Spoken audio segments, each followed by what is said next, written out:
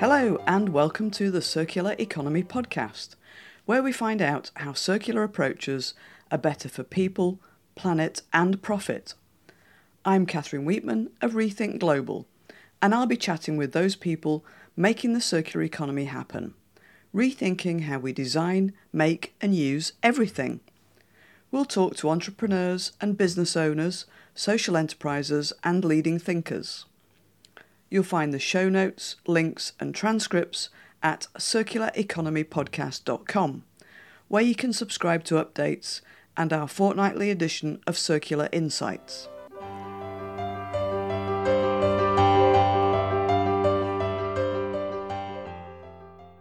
Hello and Happy New Year, though my optimistic feeling over the first few days of the year has been dented by news of escalating COVID infections here in the UK and hearing about the riots in Washington and arrests of democracy activists in Hong Kong.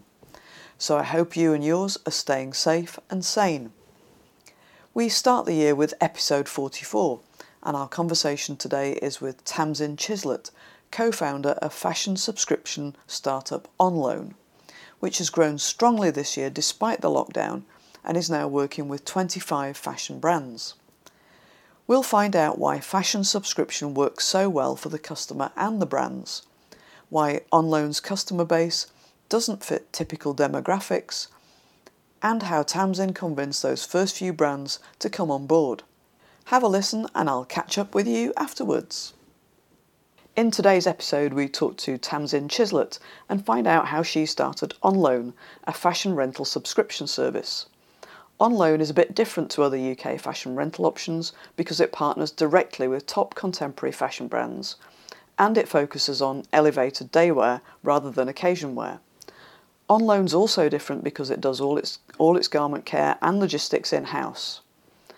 OnLoan offers its customers a way to enjoy all the newness and variety of fast fashion, but without the waste and with much better clothes.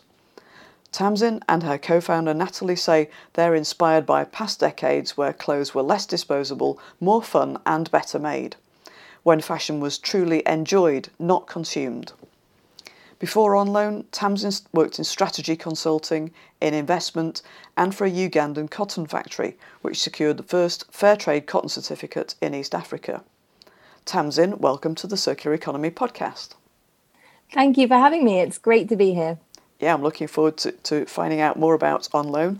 And before we get into the why and how of OnLoan, let's do a quick bit of fashion jargon busting. What on earth is elevated day wear? It's a very fair question. So we use elevated day wear to describe all of the fun clothes that you might want to wear on a day-to-day basis.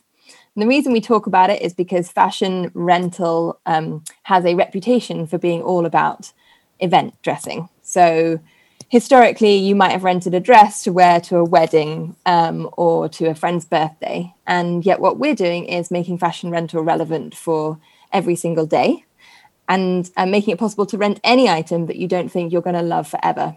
So instead of popping to Zara, buying something that you know you'll get bored of within a few weeks, we think you should rent it instead so that once you're bored of it, someone else can enjoy it after you.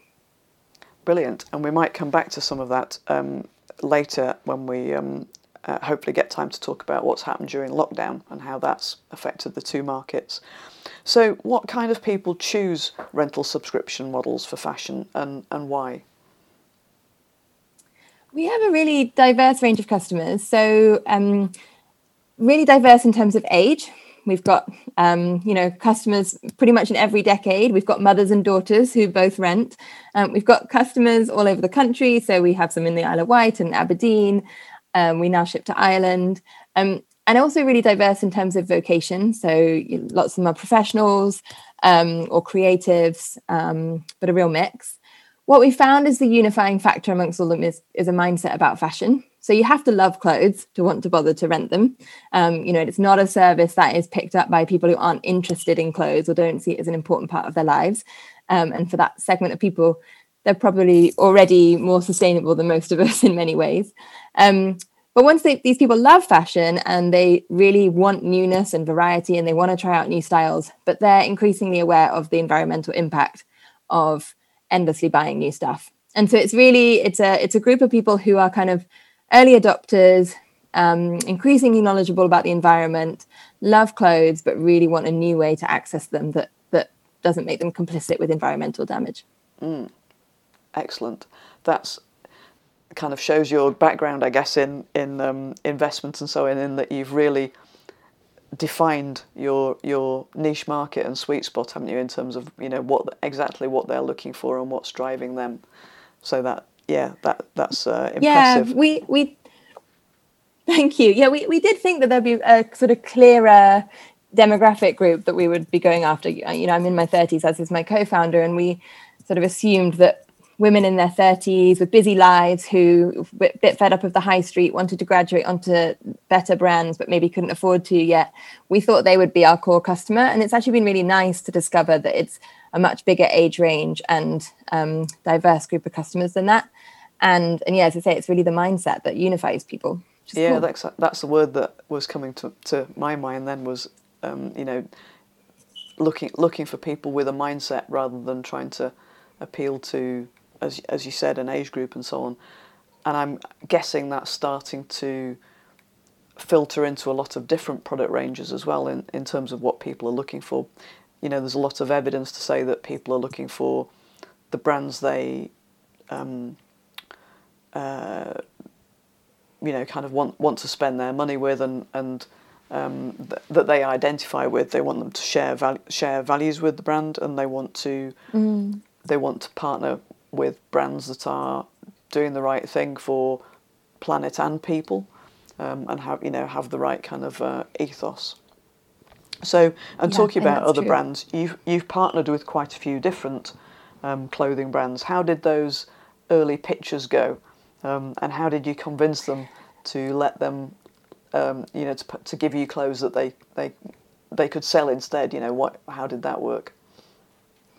Yeah, they were a real mixed bag at the beginning. So our philosophy from the get-go was that we had to have the best clothes, that in order to convince people to switch their habits from buying fast fashion, which is so easy and so fashion forward in the UK, then we really needed to have the best of the best designers working with us, so we could just offer a great product.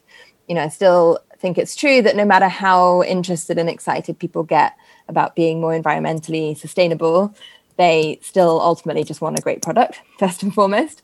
So nailing those designer partners was a top priority. When we did the very first pitches, we didn't actually really have anything to show for ourselves. So we were very fortunate to get a first meeting with a brand called Alexa Chung. I essentially cornered their MD at a dinner that I managed to get into and begged him for a meeting, and we got one. And we spoke to them before we had anything. So we didn't have any money to spend on clothes. We didn't have a website. I think we had a name, maybe. Not much of a strategy, but we just knew rental was going to be big, and we knew that we were, you know, between myself and Natalie, my co-founder, we had skill set to kind of make the most of it. And so we gave them the hard sell on how important it was going to be as part of the fashion industry. And very fortunately, they agreed to be our partner. And from there, it just sort of snowballed. So we then went to Paris on our first buying trip, met with about 10 different brands, and I think came home with partnerships with maybe 6 or 7 of them. And it tended to be, so brands that were sustainability minded got it straight away. You know, in a way, they were already looking for routes to serve customers up with their really amazing, great clothes, but without having to force them down that route of buying, wearing a few times, and then letting it sit in the back of your wardrobe. So the sustainability guys got it. And then for other brands, they got excited about it as a marketing channel.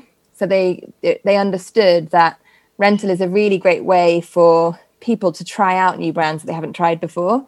And they don't really, you know, they're not going to commit to because the price point is quite high.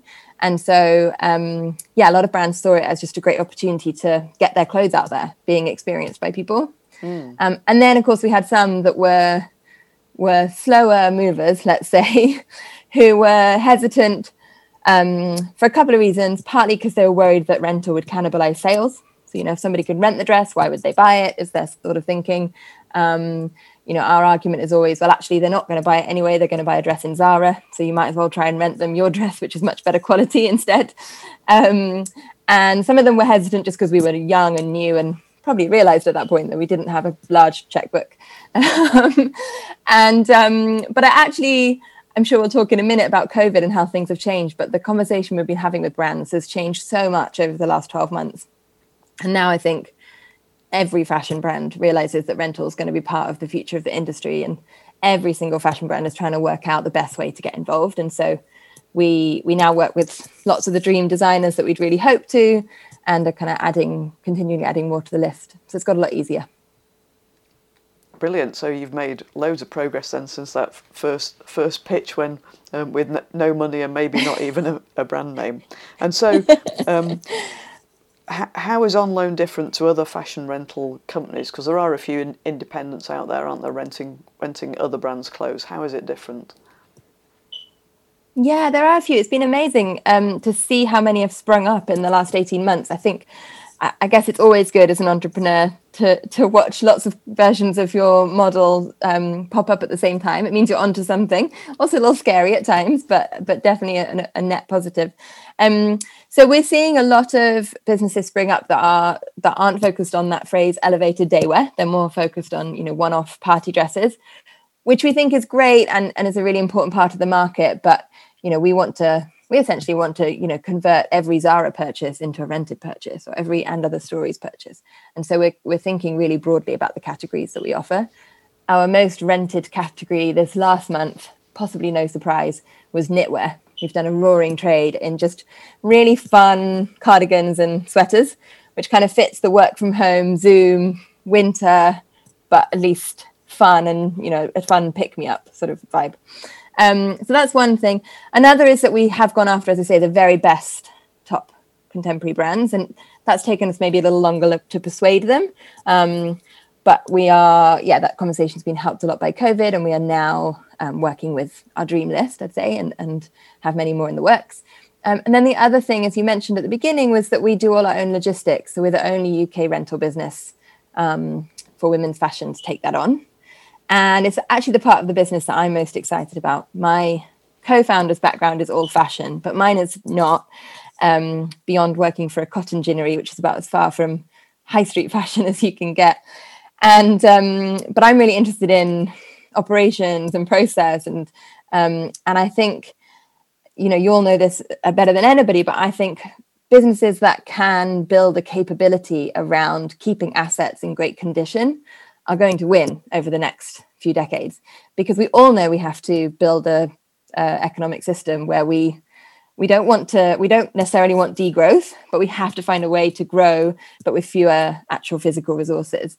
And so businesses that can keep those resources in great condition and keep getting value out of them, that's just going to be a really winning capability. And so I love the part of the business where we're building up expertise about how to keep clothes in great nick.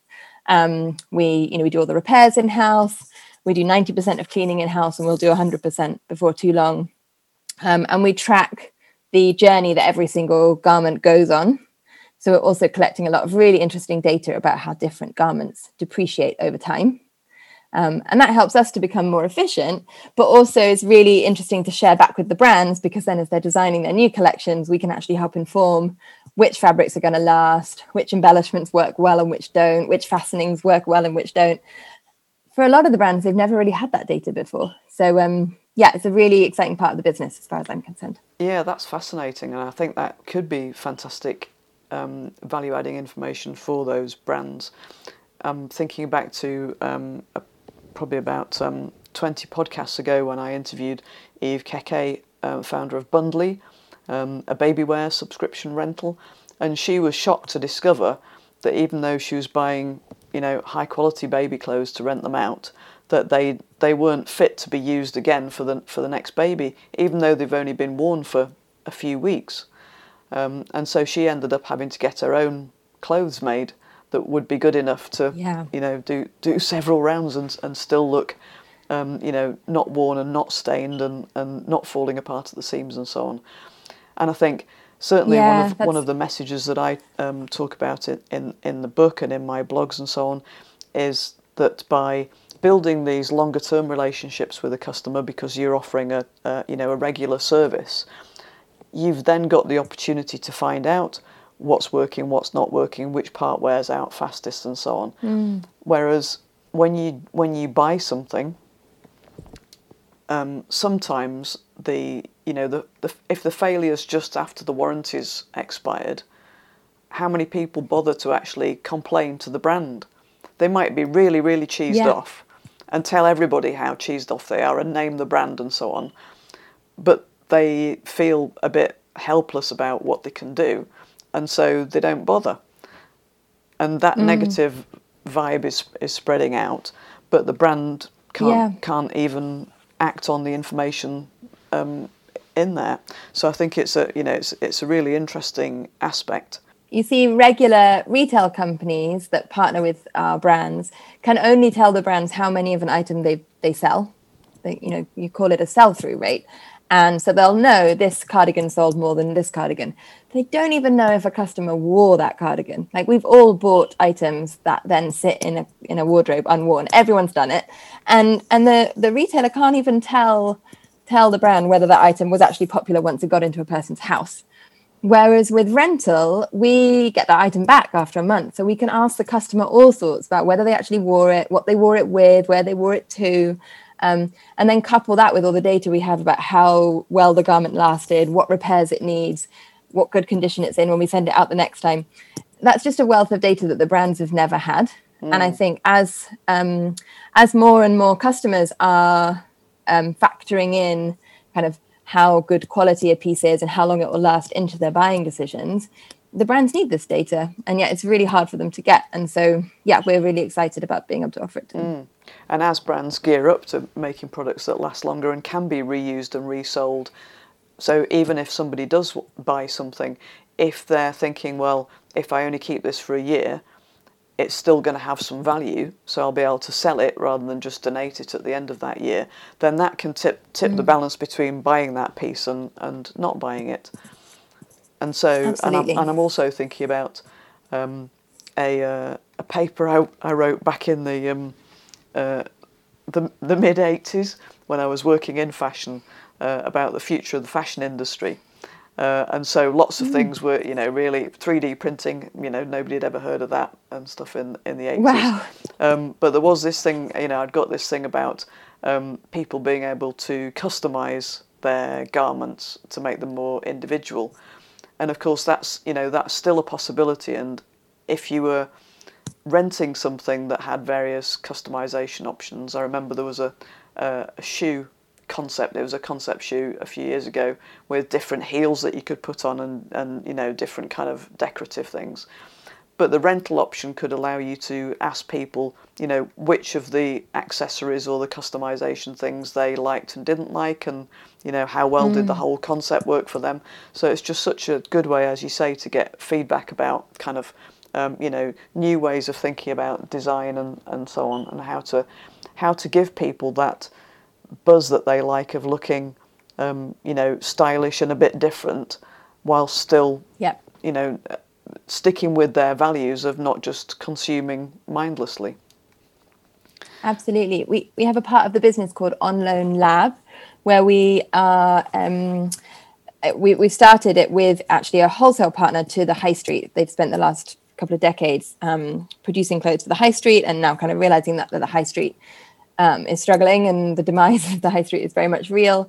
They are looking into building their own brand, and they're actually using us as a way purely to get feedback. So they've made new product, they've given it to us on consignment, and we loan it out, and every time we loan it out we collect the feedback, and they're using that directly to inform the brand and the designs that they're building. So we'd love to do that with more brands, and it become another way of them making sure they're producing stuff people actually want, as opposed to just producing what in a bubble they think might be good next season. And just to understand the subscription side of it a bit better, do people individually, as individuals, do they pick what they want in the next subscription bundle, or do you curate it for them, or is it a mixture? So they pick what they want from our site. So we do see a big element of curation, but what we curate is what's available on the site. So we work with 25 brands. They're really carefully chosen to be what we call all killer, no filler. So, we think every single one of them is brilliant. And then even from within those brands' collections, we pick the pieces which we think will really stand out and are great quality and that our customer will enjoy. But after that, it's up to the customer. So we can kind of cater for lots of different tastes.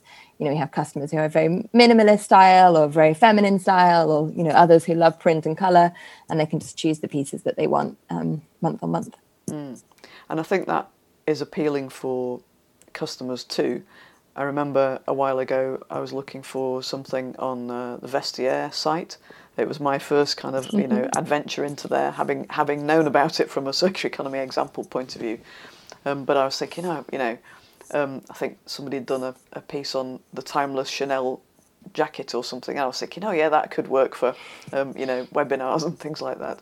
So I was having a look.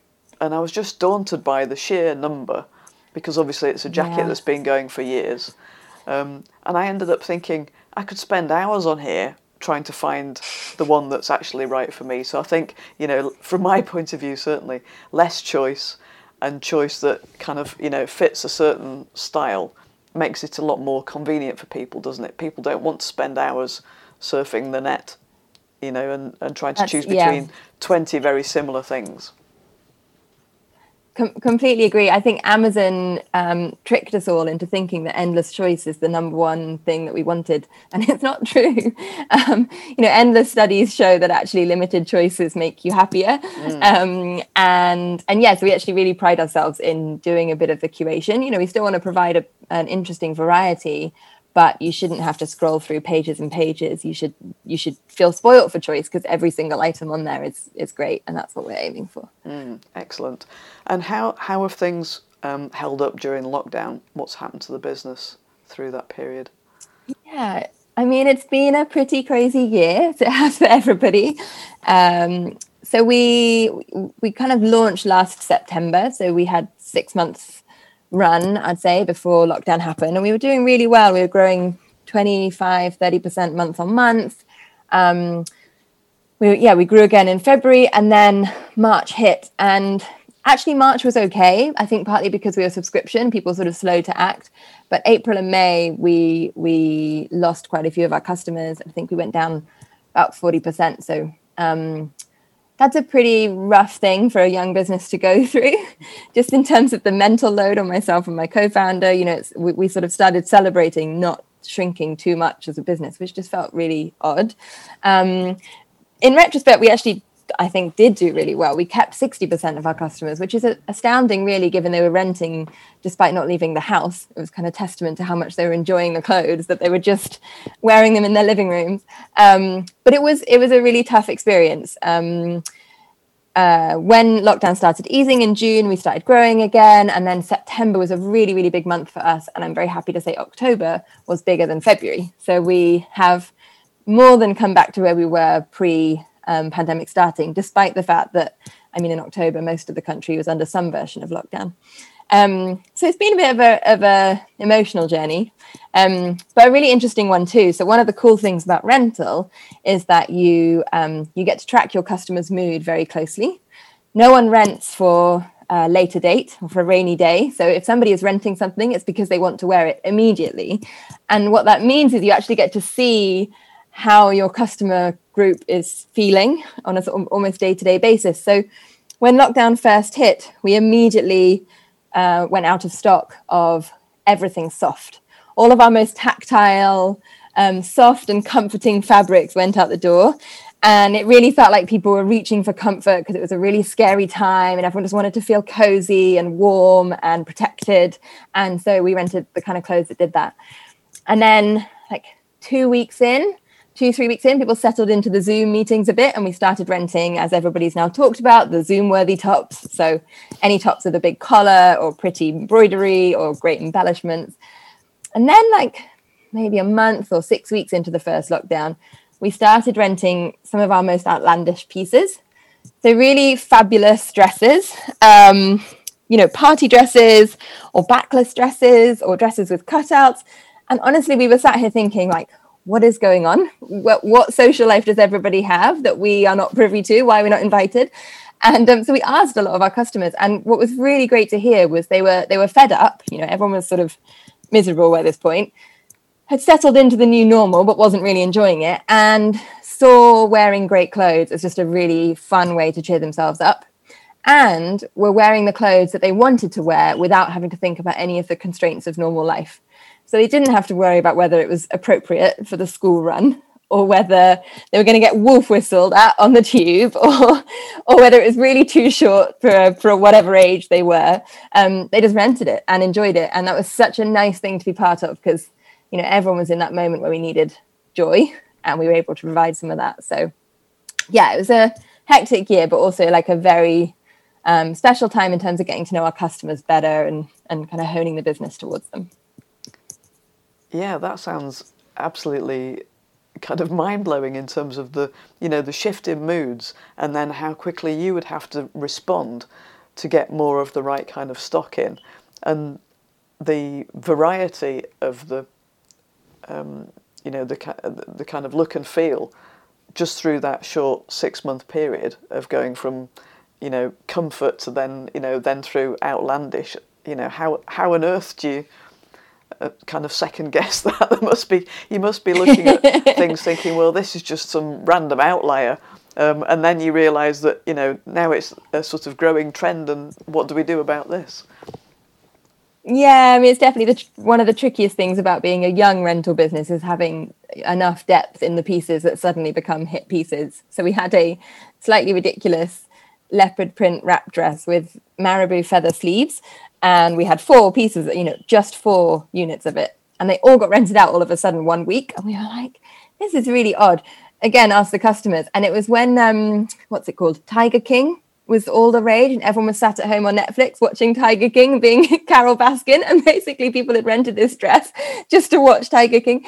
And yeah, that kind of stuff is pretty hard to predict. And you're also not sure whether you should buy any more depth in that slightly crazy dress, because perhaps that was a 1-week moment. But yeah, we're still figuring out all of that. It's definitely a tough part of the business. Yeah, I'm just thinking back to my days of demand forecasting, which was for breakfast cereals, and I thought that was complicated enough, having to forecast whatever it was, 20 brands, and look at the cannibalization between them, and but yeah, the thought of having to judge what's suddenly gone viral about a leopard skin print dress, and whether to get any more in. So tricky one. I think the thing that saves us with rental is people's attitude towards it is quite flexible by its nature. One of the main reasons people rent is because you aren't committing to that item. So people really love that aspect of rental, that they, maybe you've never worn purple or something, and suddenly you don't want to buy a purple item because you think it doesn't suit you, but you can rent it knowing you'll send it back at the end of the month. And that makes people a lot more sort of lighthearted and flexible about their choices, perhaps more so than whether they desperately want Weetabix. I don't know. So that might be what saves us, I think. Yeah. No, it was Kellogg's, not Weetabix. Weetabix were our, number one rivals. Right. Yeah, but I think that brings up another point, doesn't it, about the attraction of the rental option for the brands, because if people are able to try brands that they wouldn't perhaps have invested in a whole outfit from, or even a single piece, but they realise that this looks really good on me, it wears well, it's easy to care for, I always feel good in it, then that's much more likely to drive them towards buying longer term pieces from that same brand. So it can only send the brands in the right direction, can't it, in terms of making high quality durable pieces that if somebody's put the time and effort into making it fit well and hang nicely and so on. That's definitely true. I mean, I feel completely ruined. I was very much a high street shopper for years. Not really a sort of shopaholic. I'd really really avoided buying too much over the past few years, but if I did buy anything, it was from the high street. And now that I've experienced the next level up, these contemporary brands, and the quality of the fabrics and the design and the shapes, I can't really go back. So online has to keep existing, otherwise I won't be able to afford a wardrobe anymore. But once you've experienced just that next level of quality. It's really hard to go into Zara and feel the throwaway quality again. Yeah, it's that kind of the psychology of loss, isn't it, which features more strongly apparently in our psyche than the psychology of potential gain. So Tamsin, looking back on the year and a bit since you started up, and obviously all the preparation that went into it, what would you share as a top tip for anybody else looking to start a circular business? I think my top tip would be, I think I would look across the whole business and try to make small steps across the whole business. So, I'm a real believer that you can't do everything at once, and that businesses that aren't hitting every single, environmental or social impact point from the first day, that's okay, because getting a business off the ground is really, really, really hard, even without a global pandemic on top of you. And so a lot of the decisions you want to make, the kind of business you want to end up building, they have to come in time. Having said that, what we've really benefited from is trying to do a little thing across every part of the business from the start. And that kind of tells the customer the direction that we're going in. And, customers are increasingly values driven. They do want to work with businesses that they think care. They really want businesses that are honest about where they are now versus where they hope to get to. And I think if you can fulfill that, you build a really loyal customer base. So, an example for us is we use reusable packaging. So we use repacks, and the garments go out in repacks and the customers keep them for the month and then they send them back to us. And repacks aren't perfect. They're still predominantly made out of plastic. We're not entirely sure what happens to them at the end because we keep them mostly in the building. But it's a step, and it's a step in the right direction. And we get such great customer feedback for kind of incorporating that and introducing them to the concept of reusable packaging. And so to me, it's making a lot of small steps throughout the whole business that signify your intent, and then making sure you're making progress over time. And that's, I think, the best thing you can do. Yeah, I like that approach. I think you're right, and that's similar to the approach that Patagonia take, which is to say up front that no business is sustainable at the moment. So they're not putting themselves out there as perfect, but they keep on trying to improve on all the things that they're doing. And they're also very honest when they uncover something that, isn't right, or science discovers that now this particular chemical is hazardous or toxic in some way. Deal with it then. And to quote McDonough and Brown-Gart, it's kind of negligence starts tomorrow. Once you know something, then you need to act on it. Yes. But there's so much stuff that we don't know that you can't act on.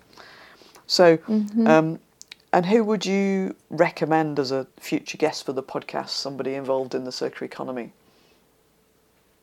So I will keep it within the world of clothing rental, and recommend Charlotte Morley, who is the CEO and founder of The Little Loop. So you mentioned Bundly earlier. I'm a very happy Bundly customer for my baby, but I'm also a very happy Little Loop customer for my 3-year-old. And I love the fact that I don't have to buy new clothes for my kids ever again. Sounds great. Right, I shall look up Charlotte and The Little Loop. Sounds good. And Tamsin, how can people get in touch and find out more about you and On Loan? So you can find us online at onloan.co, or the brand on Instagram at onloan.co, or I'm on Twitter at Tamsin Chislett. Excellent. Thank you, Tamsin. That's been really interesting. Lots of stuff that I hadn't even considered, particularly the vagaries of watching TV and then or seeing what's on TV and then choosing your dress to to coordinate with the programme. Thank you very much, and best of luck as we start to work out how to live with COVID-19. I'm sure there are interesting but hopefully prosperous times ahead for you and the On Loan team. Thank you. Thank you very much for having me. There were so many great takeaways from that conversation with Tamsin. What On Loan discovered about their customer base was fascinating. There's no age or other demographic profile, nor does it seem to relate to lifestyle factors. Instead, it's what's called psychographics, things like values, attitudes, belief systems and pain points. Those customers want to be stylish without contributing to exploitation, waste, pollution and excessive consumption. Rental and subscriptions help you build long-term, deeper relationships with your customers, and that can give you insights that you couldn't buy. Tamsin used that in pitches to marketing leaders, helping them see rental as a way to engage with potential new customers. I emphasise this with the people I coach. You can find out how the product's working for your customer, what wears out or doesn't perform well, how customers use and engage with it, and so much more. Regular touchpoints with each customer help build rich relationships and trust with your brand. For partners and suppliers, look for common ground. Tamsin started with brands already focused on improving their sustainability. OnLoan's decision to keep its logistics and services in-house is also interesting. Greg Lavery, who we heard from in episode 33, told us how vertical supply chain integration is helping Ripe Office develop a more compelling and value-adding offer. By doing its own returns, repairs, cleaning and dispatch, OnLoan again gets to understand more about what works and what doesn't work so well, and crucially can pass this information through to the clothing brands it works with. Suddenly, those brands have a feedback loop that helps them improve quality, wearability and durability in their future designs. Tamsin's advice to other circular economy businesses is to take small steps on sustainability across the whole business and let your customers know what you're doing and what progress you're making. Those customers want to see you keep moving forward and raising the bar higher. It's important to be honest about what you've improved and what you now realise is problematic. I'm convinced there's massive potential for rental across clothing and other sectors. It taps into people's desire to waste less and consume less, yet still have access to exciting, stylish, rewarding products. People can experiment with different styles and new brands. With OnLoan, customers discovered that higher quality brands offer more wearable, well-made and better quality clothes, often with higher ethical standards. As Tamsin said, Amazon tricked us all into thinking that endless choice is the number one thing that we wanted. And yet studies show that actually limited choices make you happier. Tamsin believes that you shouldn't have to scroll through pages and pages, but you should feel spoilt for choice because every single item on the website is great. That's it for this episode of the Circular Economy podcast. If you like what you're hearing, subscribe wherever you get your podcasts. Leave us a review and tell your friends and colleagues.